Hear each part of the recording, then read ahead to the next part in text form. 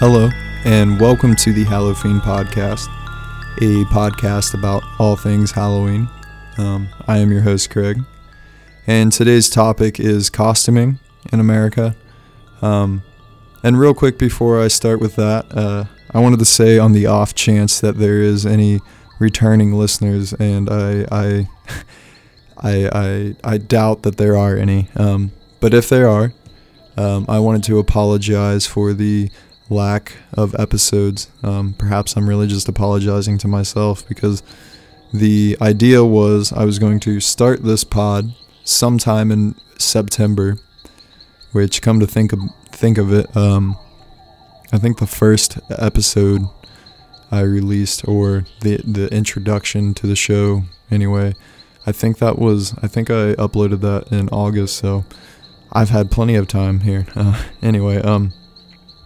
The idea was to start at some point in September and continue on all the way through till the end of October at a somewhat regular basis, weekly, or as close to weekly as I could get. But I am married and I have a family and I have a job, so I'm busy a lot. And I'm also guilty of being a procrastinator too, so what do you do? Anyway, costuming, like many other, if not most aspects of this holiday, it has its roots in the ancient Celtic tradition of the observance of Samhain. Samhain is something we've gone over before in the other episodes, and it's something that we will go over time and time again. If you didn't already know or haven't already gathered, it's very vital to Halloween.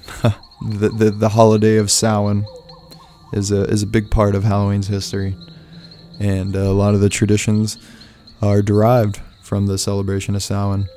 Now, I believe we went over the fact that during the time of Samhain, it was believed that the veil separating the living from the dead was at its thinnest, and the spirit world could spill over into that of the living.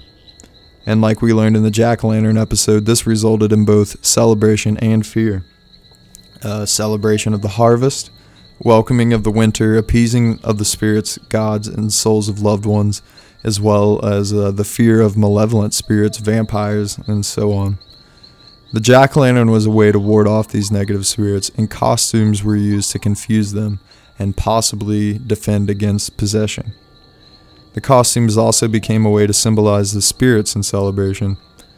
Costumes were a staple in the guising tradition, and guising is essentially what Americans know as trick-or-treating. And again, this tradition stems back to the Celts as well.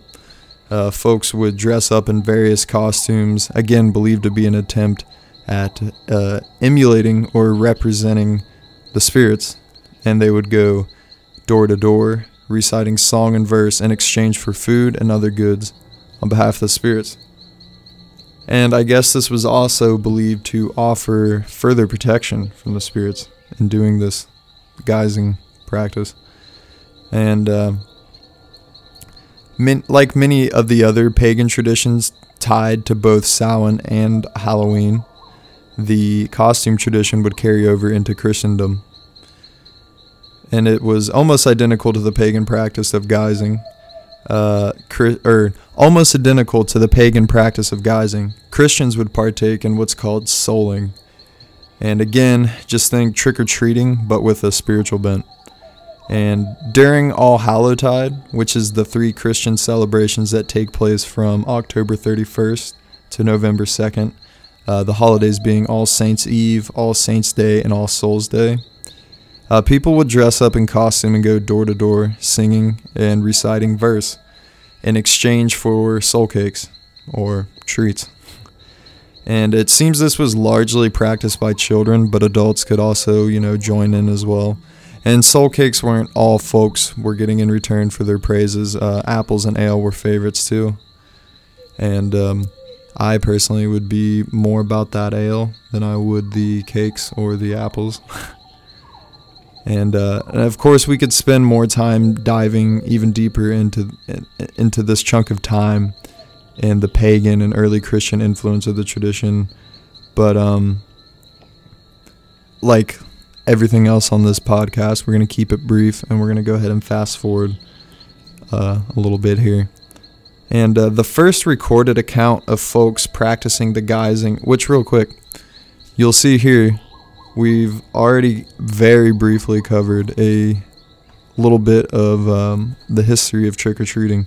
And I think a lot of things on this episode, there's going to be a lot of cross-pollination on these episodes, where in covering one topic, we will partially cover another one. And it's for that reason I'm kind of unsure if some of these topics are going to get a dedicated episode or not. More on that later. We'll get to that later. I'm sure, I would like to, give each topic a dedicated episode, but I'm also starting to wonder if some of these topics, like trick-or-treating, are going to kind of get covered. Never mind. We'll look into getting dedicated episodes for everything. Or not. We'll see. Anyway, the first recorded account of folks practicing the guising or trick-or-treating tradition in America was in 1911 in Kingston, Ontario. A rather joyous Halloween celebration was observed on this day, but was soon after met with opposition due to a perceived lack of morality displayed during its festivities. This celebration was reduced from perhaps after this celebration, because again, it was rather joyous, people being lewd and drunken and happy and such. It offended the townspeople. And so after this, the celebration was reduced from a perhaps drunken and risque party to mainly a children's holiday. So, seems to suggest there was an effort, a conscious effort to try and change how the public viewed Halloween and make it just for the kids. And that's not cool. I'm glad we've evolved. Early Halloween costumes, back to costuming here. Early Halloween costumes were often crude, homemade takes on traditional Halloween themes like ghosts, witches, skeletons, and the like. And of course, as time went on, the classical monsters, vampires, whatnot, Frankenstein. And I must say, as you already probably know, a lot of these early Halloween costumes, these homemade ones, these ones from the early 1900s, they're terrifying. They are really something to look at. I don't know if it's so much the costume itself that's so terrifying, or if it's the old cameras that they're taken with, and maybe feeling that distance between you and it. If it's a combination of all of it, that's probably what's going on. But they are definitely spooky. Yeah. The earliest mass production of costumes date back to around 1910, when the Denison Manufacturing Company began producing paper costumes. And also around this same time, the Collegeville Company began making fabric costumes from flag scraps. And it wasn't until the 1930s when folks really started trying to capitalize on this holiday, and companies started sprouting up and selling mass-produced Halloween costumes. I'm going to look more into this, but I just for some reason find it interesting that during the Great Depression, Halloween was taking off and becoming quite popular. Maybe it's just my 21st century head, but I associate a lot of Halloween with materialism. Well, I mean, there's a lot of money that goes into Halloween. And, I think of the Great Depression as a time without many resources to be handing out or consuming in large quantities during festivities and such. But, Halloween seems to have been gaining quite a bit of popularity during this time, and maybe it was because it was a night to just let go and rebel and just, it was like just a free night. Anyway, it was the 1930s when folks really started trying to capitalize on the holiday, and perhaps the largest and most well-known of the manufacturers to pop up and start making mass-produced Halloween costumes was the Ben Cooper Incorporated. Was Ben Cooper Incorporated, not the Ben Cooper. Founded in 1937 in Brooklyn, New York, the company would go on to be one of the largest manufacturers of Halloween costumes up until it eventually fell apart. Ben Cooper filed for bankruptcy, and soon thereafter the company was purchased by Ruby's Costume Company. This happened in the early 90s.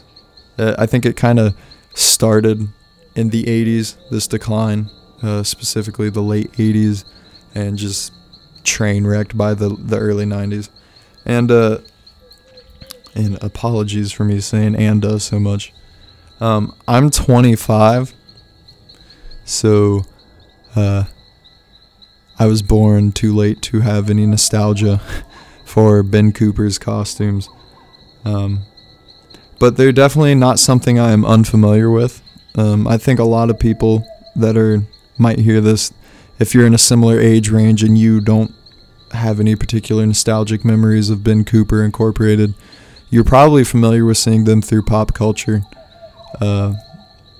Like, old movies and stuff. It's a very iconic vintage Halloween costume look. They are just essentially these fabric, or I think some of them might have been like a vinyl or plastic material, the actual like smock that you would put on, but I know some of them were also fabric. Anyway, you would wear this smock, or this thing you would put over your clothes, very similar, somewhat similar to the basic Halloween costumes we have today, specifically for children, and like a vacuum formed mask that came with it, and usually the smock had like some type of graphic on it that was relative to the character. If you were Spider-Man, you had the web and the spider on the smock, and the mask was, again, it was a vacuum formed. I think somebody said, I read somewhere that it was some kind of latex, but I mean, I'm not a genius when it comes to latex, but to me looks like the mask are some type of plastic. I don't know if latex can take on that kind of form, but anyway, that's irrelevant. But they're these thin, cheap-looking Halloween masks, held on by a string, they're definitely, long story short, they're definitely iconic. I've seen them a lot through film. And I'm sure you have too. And in fact, the cover art for this episode is a old school Ben Cooper costume. I'm not sure what year, but it is a Ben Cooper costume. And I think I also read that the Ben Cooper Company would also go on to produce political masks that were very popular. Now, I'm not sure if these were, I didn't research too heavily into this. I'm not sure if they were the vacuum-formed plastic masks, or if they were the, like the very popular rubber political masks that were popular during that time and up till now. I'm assuming they were probably a vacuum-formed mask,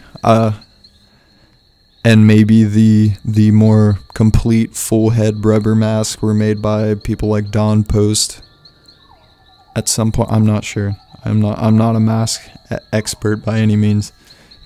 Yeah.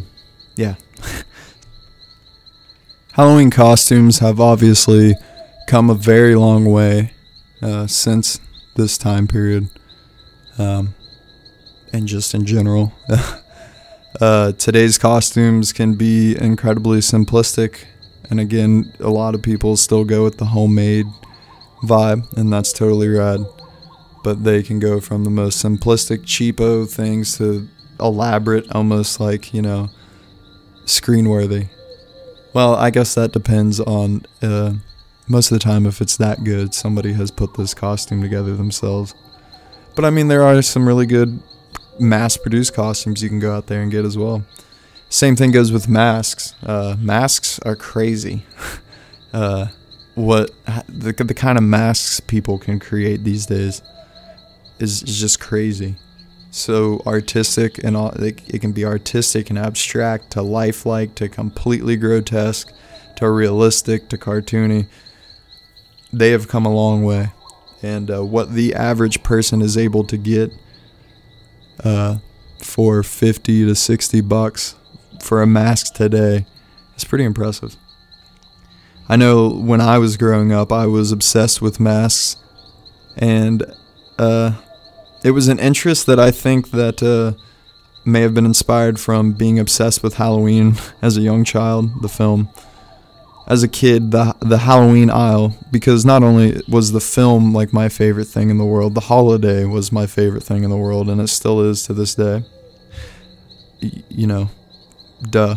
We're doing a podcast here. Anyway, as a kid, the Halloween aisle was always the most magical spot in the store, and the pinnacle being the masks section. I remember always hoping that some year a Myers mask would somehow pop up in one of the local stores, but it never did. Anyway, I digress heavily. When it comes to masks, they obviously grew up alongside costumes, and they both share a common history. Most of these were originally very crude and homemade before going on to being mass-produced. And the first masks mass-produced for costumes were mainly made by a company in Woodhaven, New York, fittingly named the U.S. Mask Company. And the earliest of these masks were made by spraying and starching buckram and then laying it over a mold and steaming it.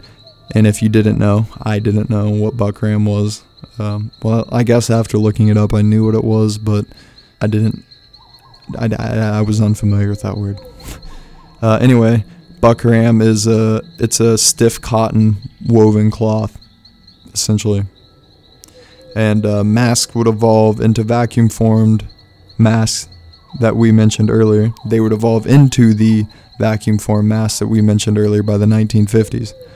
And now when it comes to the U.S. Mask Company, my sources are definitely few. I must admit, I didn't scour the internet, but I did try several searches, but only could find 2 articles mentioning it. I think with the COVID pandemic still ongoing, most of the results were pertaining to protective face masks and not early Halloween masks. Anyway, so with that, we'll kind of wrap up this portion of the show. And I know that is a very brief history of the tradition. Perhaps, if I had more free time, I could explore these topics in greater depth. And we could do things like explore the history of the deluxe Halloween masks, with companies such as Dawn Post Studios and others. Or maybe a closer examination of costumes throughout time. In this episode, we kind of just covered the basic history of the tradition and a very brief rundown of costuming in America. And, again, costuming is one of those traditions that both adults and children can partake in, and it's something everyone that likes Halloween likes to do at least sometimes, so maybe it does warrant further episodes later. Any of these topics could potentially be expanded upon in the future. Or even completely redone, who knows. And before I close up here, I wanted to do like a comparison between the top 5 Halloween costumes in 1921 and compare that to the costumes of today, just to see how things have changed in 100 years and, if anything remained. Which, as you can imagine, there's not really a top 5 list for that in 1920. As we covered, at that time, costumes were really self-made, so there's no sales records or anything like that, and no one on the internet is compiling such a list. But I suppose we could assume that the most popular costumes were, again, the classics. Ghosts, witches, skeletons, vampires, clowns, and so on. So, let's assume that that's the top 5. And we will look at now the top 10 costume searches on Amazon for 2021. Number 10 is a women's pirate costume. Number 9, Naruto. Number 8, Dinosaur. Number 7, Among Us. Number 6, Fairy. Number 5, Harley Quinn. Number 4, Spider-Man. Number 3, Witch. Number 2, Cruella de Vil. And number 1, Squid Game.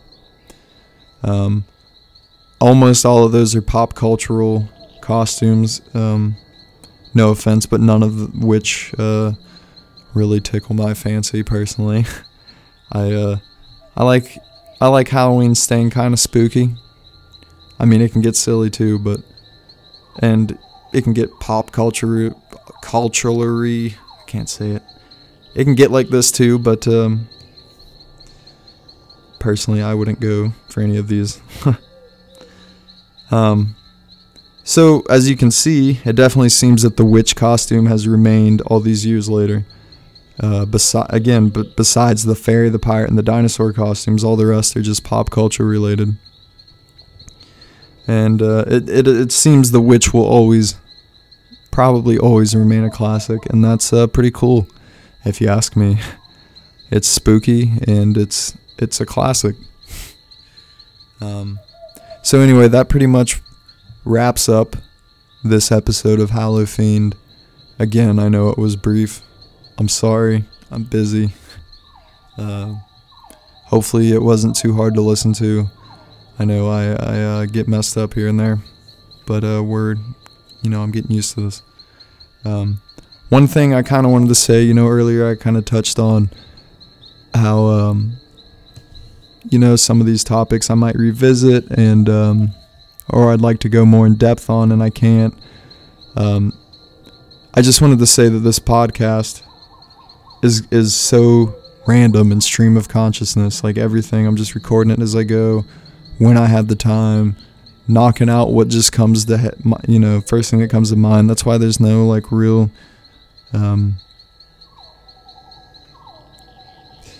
the episodes seem kind of random in their content and in their posting. Everything's pretty random, so expect that.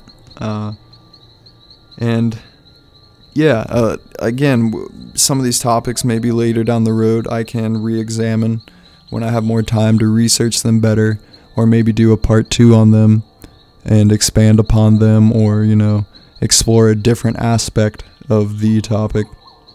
And also, I was thinking about doing little snippets of shows that are not quite researched or meant to be long format, but just like a quick little fun 5-10 minute episode on a little topic. Maybe call them like fun sized episodes. I don't know. I thought that would be cool. Another thing, again, I meant to say this before I started that little sidetrack there, but the podcast is going to be random in the things that I have too. Like, for example, my next episode I have planned on doing is going over John Carpenter's 1978 Halloween. With the new Halloween coming out Friday, I'm amped for it. Halloween is my favorite movie of all time, and I think it warrants an episode, so I want to do that right around the same time the new Halloween's coming out, the sequel to the 2018 Halloween. Anyway, yeah, see how random that was? Expect that for the whole pod. My brain is just jumping all over the place all the time. So, basically, what I've covered here in the end of this episode is to expect randomness, expect me to revisit episodes, expand upon ideas. Just bear with me, I guess. I've completely lost my train of thought. Yeah. So, bear with me. I hope you've enjoyed what you've heard so far. I hope if this is your first episode, you'll revisit other episodes. I hope if the ideas I just shared sound interesting, that you'll potentially subscribe. Again, like I said, next episode is on John Carpenter's Halloween. So if that sounds like something you'd be interested in, if you don't already know everything there is to know about that, hit subscribe. And anyway, I apologize for all my ADD here and my rambling and confusion. Anyway, thank you for listening, and until the next episode, take care.